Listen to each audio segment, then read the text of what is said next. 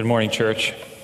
As Tom mentioned, there is overflow downstairs, so if you get a little hot during the midst of the sermon, feel free. If you go down these stairs, right down the hallway, there's an overflow with a screen, and we're streaming, so I won't be offended if you get up in the middle of my sermon and head for the exit, as long as you're heading downstairs to cool off. Good.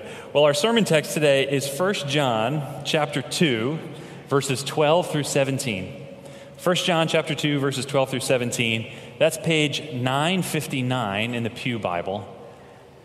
And let me encourage you to turn there so that you can follow along as we work through this passage together today. And as we turn there, let me pray for us as we come to God's Word.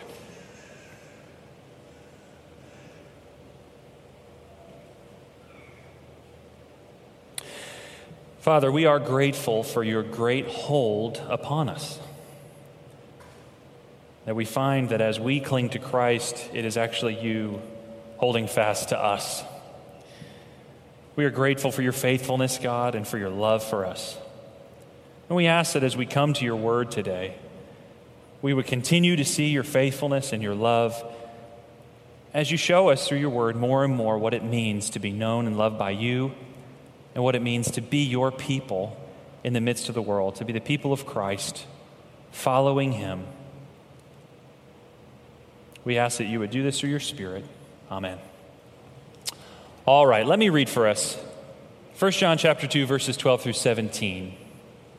The Apostle John writes this. He says, "I'm writing to you, little children, because your sins are forgiven for his name's sake. I am writing to you, fathers, because you know him who is from the beginning. I am writing to you, young men, because you have overcome the evil one. I write to you, children, because you know the Father. I write to you, fathers, because you know him who is from the beginning. I write to you, young men, because you are strong, and the word of God abides in you, and you have overcome the evil one.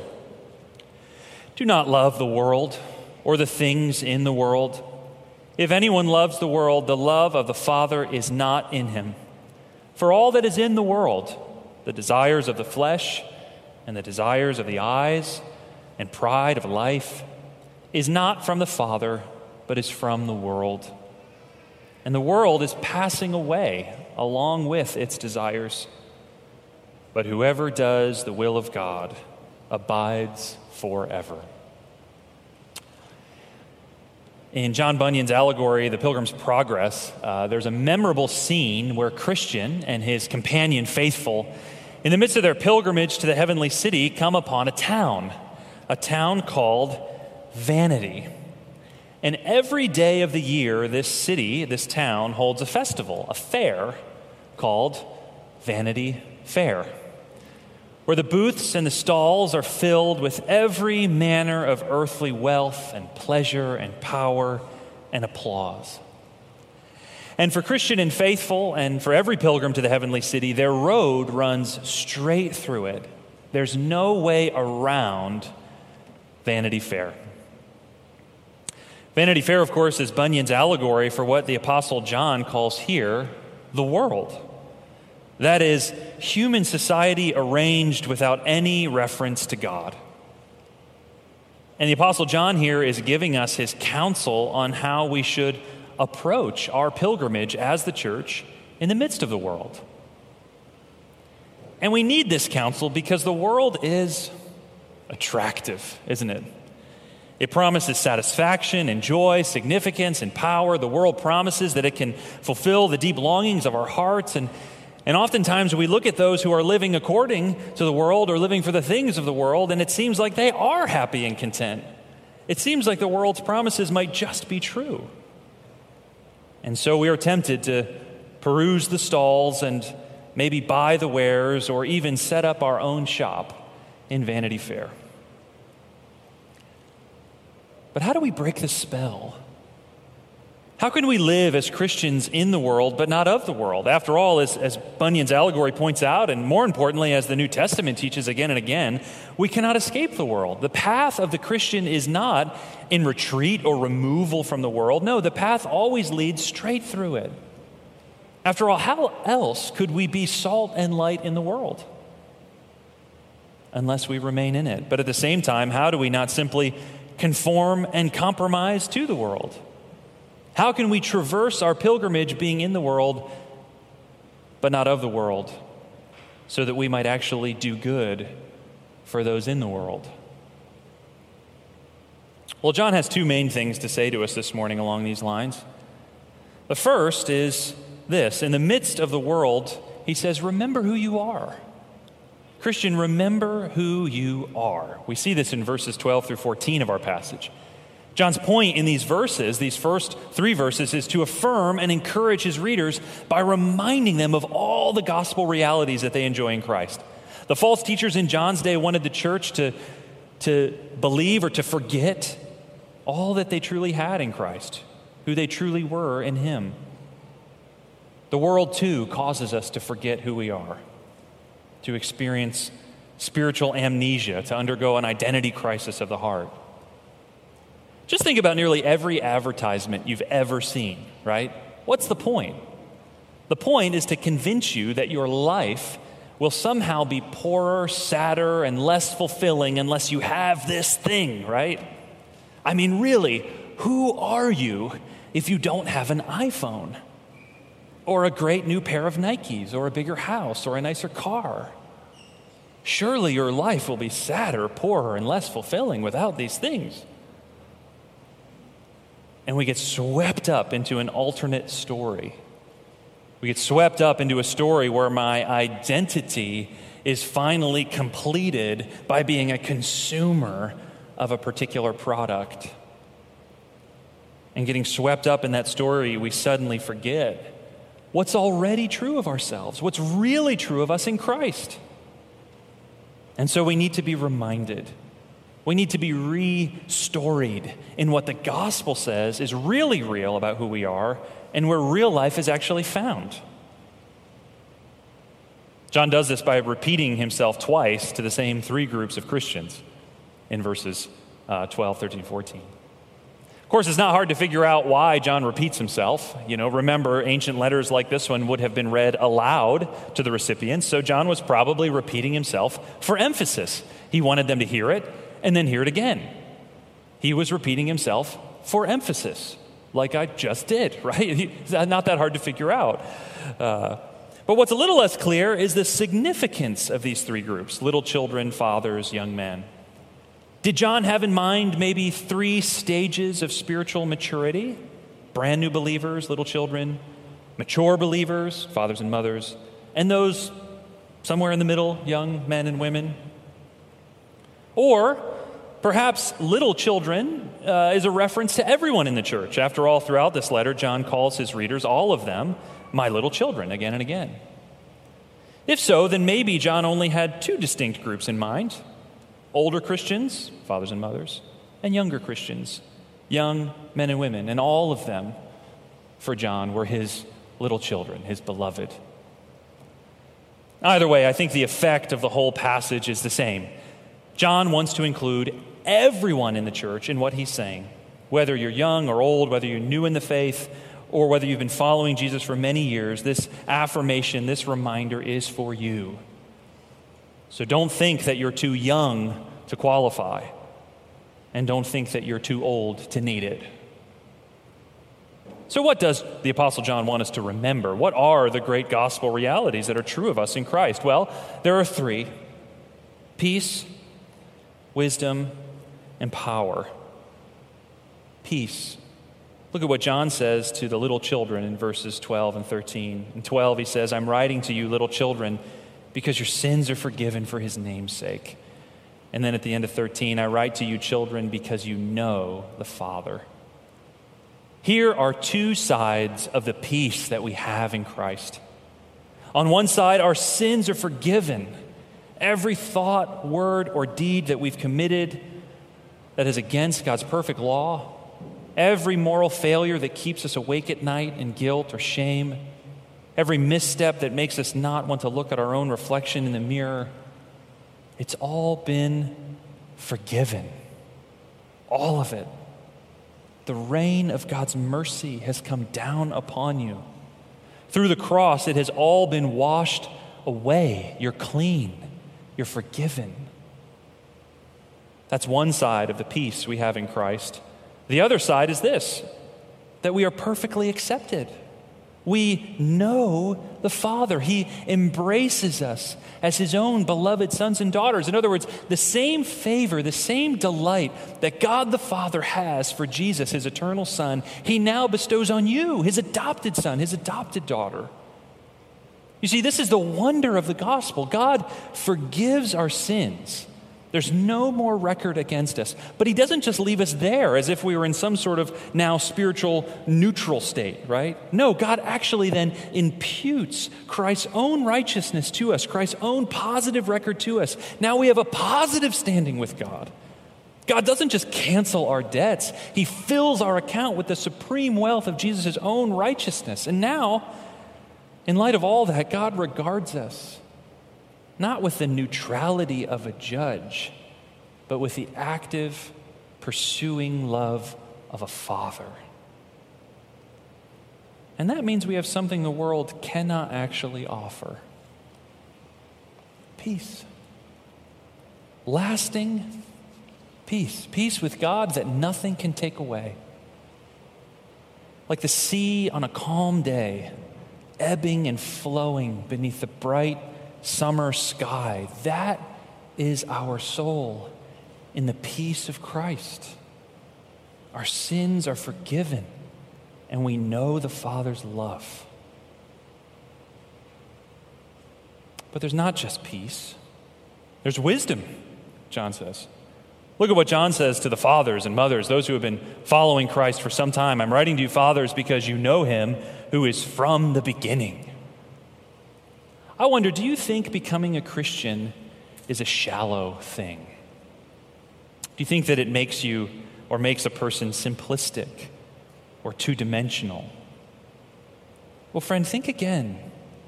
Who is it that we've come to know in the gospel of Jesus Christ? None other than him who is from the beginning. The world is full of passing fads and trends.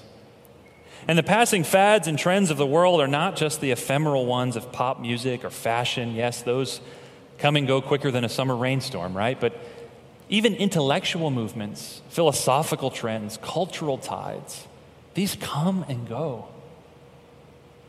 One day, very few people will be excited or animated about critical theory or whatever the philosophical fad happens to be.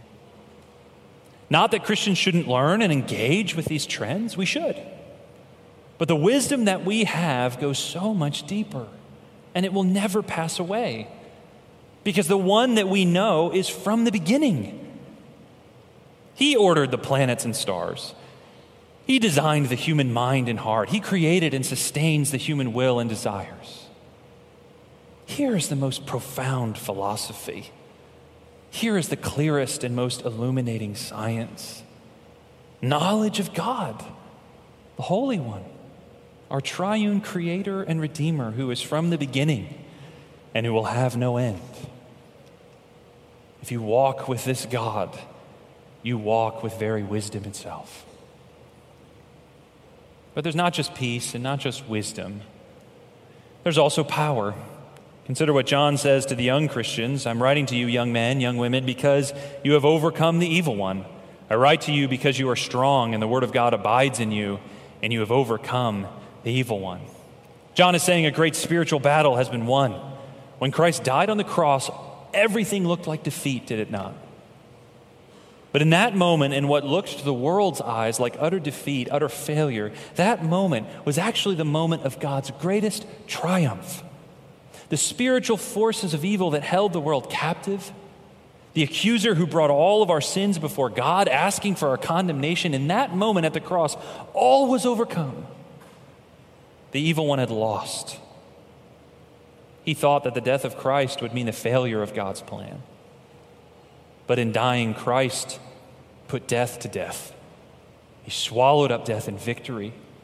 And the sting of death, our sin, was once and for all taken into the grave, never more to rise, paid in full. And 3 days later, to prove that victory had been won, that the sacrifice was complete, that death could not hold him, Christ rose from the grave. The new creation began on Easter Sunday, and on Pentecost, just a few weeks later, having ascended to the Father, Jesus poured out the Holy Spirit on all who believe. So now, united to the risen Christ through the Holy Spirit by faith, we too are risen with him. The evil one, his lies, his accusations, his shame, no longer has a claim on those in Christ. In Christ, we have indeed overcome. You see, friends, there is very real spiritual power in the gospel. Not worldly power. Not worldly power that seeks to dominate others or subjugate others or goes to war on behalf of greed and fear. Not that kind of power. No, this is a different sort of power, a power that actually brings change from the inside out, the power of God for salvation to all who believe, as Paul says in Romans. Doesn't the world promise that if you buy this or that product or get on the inside with this or that social circle or achieve this or that professional goal, that you'll then finally sort of be different, that you'll achieve that change you're looking for, that you'll finally feel like you've arrived? Isn't that what the world promises? But friends, listen to nearly every celebrity who's ever made it big, or every athlete who's ever won the big game, and what do they tell you? I achieved success, I made it big, I had the world at my fingertips, but I was still the same old me, still struggling with the same old fears and insecurities, still hampered by the same old anxieties and addictions. Many of us have a desire to change the world, and yet we can barely change ourselves. But for those in Christ, there is real spiritual power. You have overcome the evil one. God is at work in you, completing the good work he started to make you more like Christ. And nothing limits the tools that God can use in your life. God can use even hardships, even trials, even losses. Those things are like instruments in his hands. And like a perfect surgeon, God can take the sharpest knife and bring healing. And you know, when a community embraces not the way of the world's power, but the way of the cross, then yes, even cultures can change. In the Greco-Roman world of John's day, a world where honor and protecting one's own was the key virtue, Christianity spread the radical ethic of humility and loving your enemies. When the Roman Empire collapsed, it was Christians who started schools and hospitals, who cared for the sick and who educated the poor. Christian history, of course, is checkered with sins and failures when the church did not live up to its own message, when the church proved that it too needed and will always need the radical grace of God's forgiveness and mercy, like everyone. But the words of Jesus are still true. As we stay close to the Word of God, as we stay close to the message of the gospel of Christ incarnate, crucified, risen, and coming again, as we walk in utter dependence on Him and His grace, yes, as we walk in what looks like to the world the weakness of faith, then we will be strong. Then we will be salt and light. And perhaps at the end of the day, cultures won't change. Perhaps outwardly we will waste away. After all, there are no promises of earthly triumph or health or wealth or influence to the Christian or to the church in this age. But as the Apostle Paul writes in 2 Corinthians, even so, we do not lose heart. Though our outer self is wasting away, our inner self is being renewed day by day. For this light momentary affliction is preparing for us an eternal weight of glory beyond all comparison, as we look not to the things that are seen, but to the things that are unseen. For the things that are seen are transient, but the things that are unseen are eternal. So as we walk this pilgrimage through the world, John first wants us to remember who we are, to remember what's ours in Christ, to remember all the realities that are ours in the gospel, peace and wisdom and true power. the forgiveness of our sins, the knowledge of him who's from the beginning, the overcoming of the evil one. Now, before we move on, let me mention just two brief applications. First, I think we should all strive to follow John's example here. That is, we should seek to remind each other, to encourage one another with these same realities. As we consider our homes, our spouses, our children, our Christian roommates, as we consider our small group and our Christian friends, as we even consider our Christian coworkers as we get the chance, we should pray that God would allow us and empower us to remind each other of all that we enjoy in Christ. We have to confess that it is easier sometimes to talk about the weather or the latest sports game or the latest series streaming on Netflix than it is to talk about the things of the gospel. And while there's nothing necessarily wrong with those things or with casual conversation, let's pray that God would also deepen our conversation and give us grace to speak life-giving words rich with this kind of encouragement. A simple way to begin might be by just asking a simple question when you're in conversation. How has God been encouraging you lately? Where have you seen God at work in your life these days? What's new or fresh in your walk with God? And then you can begin to talk about the things of God and encourage each other. Second application, if these things are true, if in Christ we have peace and wisdom and power, then we should also be a people of joy. Of course, there will be seasons of grief for every Christian in this fallen world.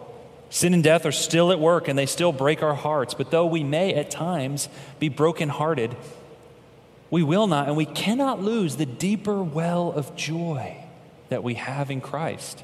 And what is it that feeds those deeper wells of joy? Is it not what John is reminding us of here? The peace of knowing God as Father, the depth of knowing him who is from the beginning, the strength of knowing him who overcame the evil one and who one day will put an end to all sickness and death and sorrow. And with this joy that springs forth from these truths, as a church, we can stand in the midst of Vanity Fair. We can walk through this world, and with that joy springing up from underneath, we can walk through Vanity Fair and not be tempted to turn aside and to buy that which cannot satisfy, because we have a joy that nothing in this world can give and that nothing in this world can take away. So Christians, remember who you are. That's John's first counsel to us. His second is this in verses 15 through 17. As you travel through this world, John says, guard your heart. Or more bluntly, don't love the world. John begins with encouragement in verses 12 through 14. He continues with a warning in verses 15 through 17. Anyone who loves the world, he says, doesn't truly love the Father. Or as James will say in his letter, friendship with the world is enmity with God. Love of the world and love of the Father are incompatible. But as John continues with his warning here, he gives us what's really an analysis of the world. He gives us an analysis that's meant to unmask the world for what it really is. And why does he do this unmasking? He does this unmasking so that we can see it for what it really is, and so our hearts won't be tempted to go after it like we know they so often are. In these verses, John unmasks three things. He unmasks what the world is and where it's from and where it's going. He unmasks the world's nature, its origin, and its end. John first unmasks the nature of all that's in the world in verse 16, where he describes it as the desires of the flesh and the desires of the eyes and the pride of life. This is how John describes all that's in the world, what makes it up. Now, this verse is important to help us realize what John is referring to here when he talks about the world and not loving the world. John's not talking about the created order, right? The material creation. John isn't talking about that. He's not talking about forests and mountains and skies and stars and bodies and minds and music and poetry. The created order is good, very good, God says in Genesis 1. Neither is John necessarily talking about the people in the world when he says don't love the world. After all, in this sense, the people in the world, in that sense, God loves the world. and gave his only Son, that whoever believes in him should not perish but have eternal life. Jesus came to be the atoning sacrifice for our sins, and not for ours only, but for the whole world. So in what sense does John warn us not to love the world? Well, as we said earlier, for John, the world means something like human society arranged without any reference to God, like a power of its own. And what is it that makes up the world in this sense? Well, first, John says, what makes it up are the desires of the flesh. Now, flesh here doesn't mean our material bodies. It means our inward sinful nature. From Adam, we have all inherited a sinful nature, and this sinful nature desires to gratify and serve not God, not others, but the self. We're all just turned in, bent in on ourselves. That's the flesh in the New Testament. And how do the desires of the flesh express themselves, these inwardly bent desires? Well, John then pinpoints two things. He says, first, the desires of the eyes. In other words, what we see is what we want. If it looks pleasing, pleasurable, useful, we covet it. And this coveting what we see, in turn, leads to all sorts of conflicts. Again, listen to how the Apostle James describes it. He says, what causes quarrels and fights among you? Is it not this, that your passions are at war within you? You desire and don't have, so you murder. You covet and can't obtain, so you fight and quarrel. You don't have because you don't ask. You ask and don't receive because you ask wrongly to spend it on your passions. The desires of the eyes, James says, it leads to all sorts of conflict and quarreling. Then John, back in our passage, also pinpoints not just the desires of the eyes, but also the pride of life. Now, that word life here is a particular word in the New Testament that means something like your livelihood or what sustains your life. In other words, it's often translated in the New Testament as your possessions, your property, what you own. So John is saying it's not just sort of pride in being alive, but boasting in what you have. So John's saying this is what makes up the world and all that's in it. Self-centered desire, wanting what you don't have, and boasting in what you do. Now, that may seem like a stark description, but if human society is arranged without any reference to God, what's left?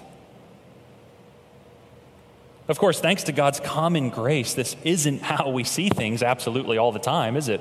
We still see glimmers of kindness and truth and integrity. And we should thank God for his common grace. But take away God's common grace, and what would be left?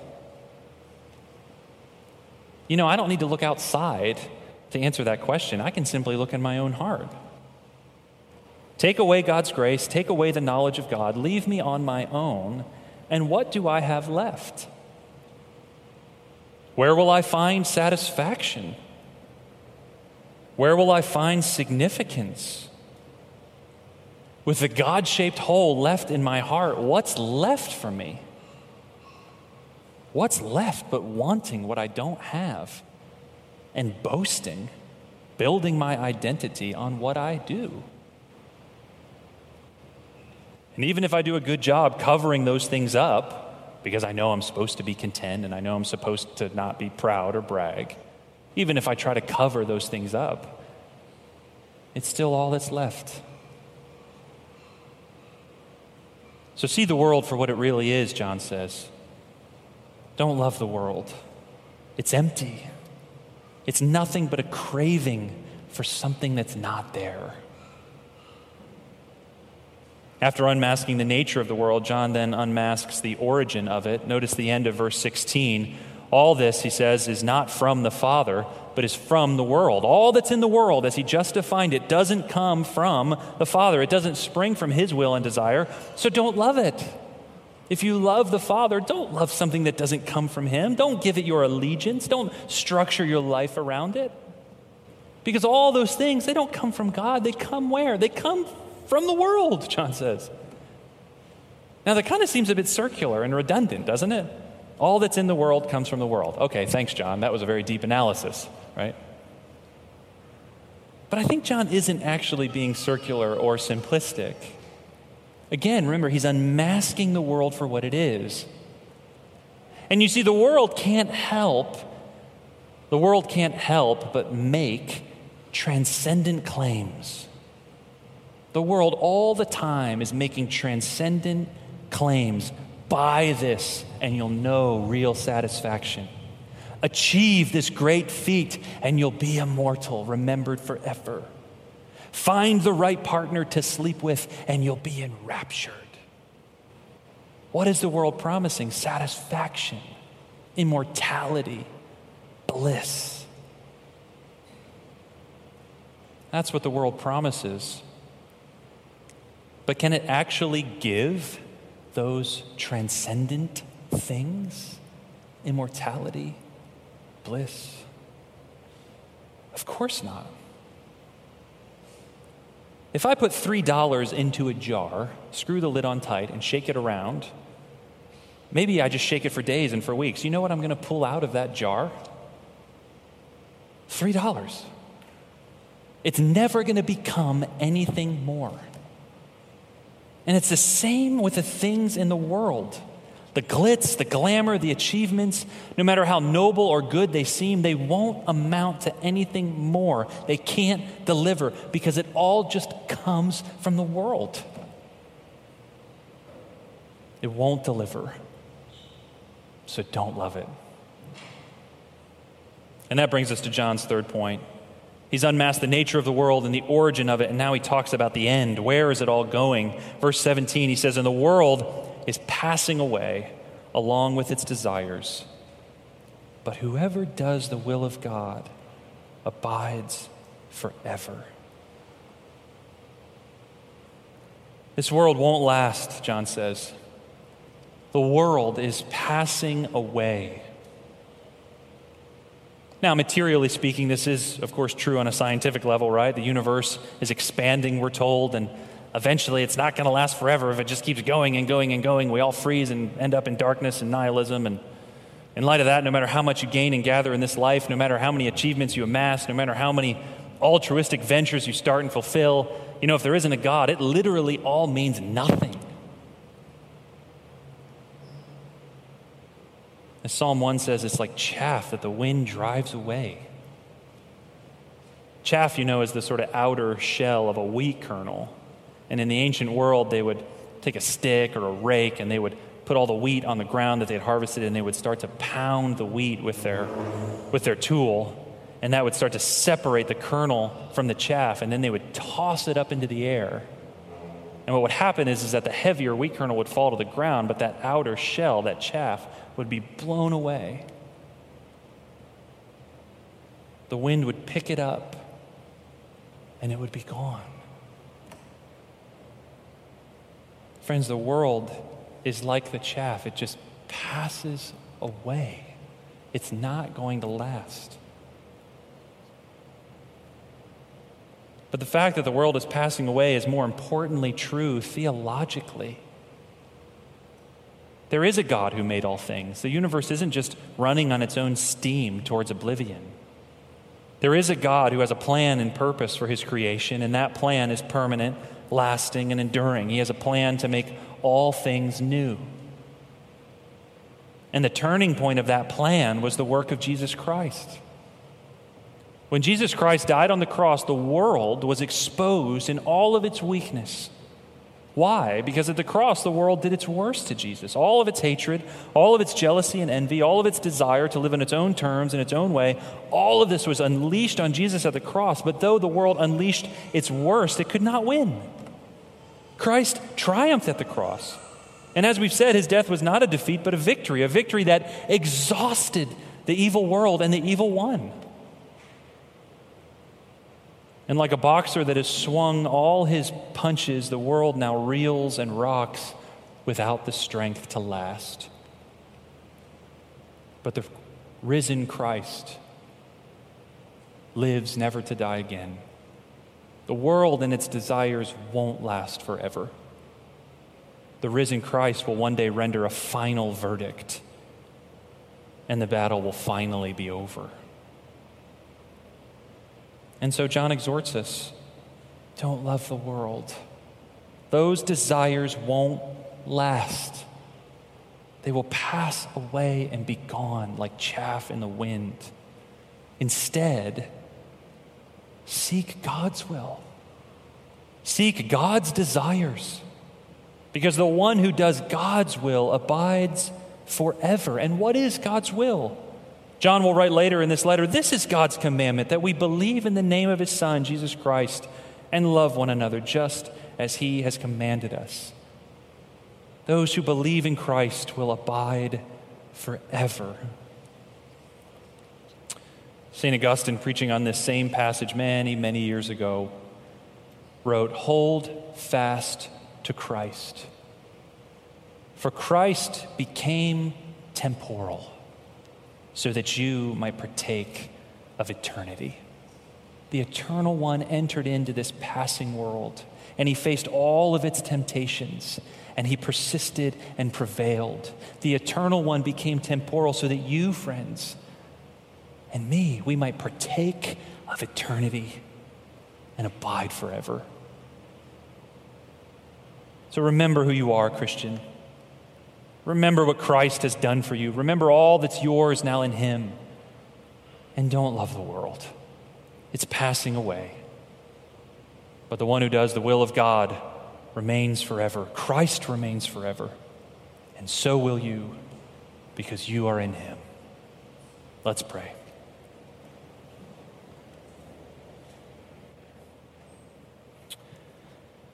Father, we take just a moment on this morning to open our hearts and open our hands before you and ask that you would begin from the inside out to change our desires. Lord, it's so easy to become enamored with the glitz and the glamour and the promises of this world. Lord, it's so easy to become distracted and dissipated and just caught up in something that isn't from you and doesn't lead to you. Forgive us, God, as a church, for the ways in which we have been captive to worldliness. And Lord, free us from these things. Help us to long for and to love that which lasts forever, you and your word. Help us to not become like the world, so that we might be salt and light in the world. Lord, we need your Spirit to do this, so come, fill us with your Spirit, we pray, that we might go out this week being in the world, but not of the world, to the praise of your name. We pray this in Jesus' name. Amen.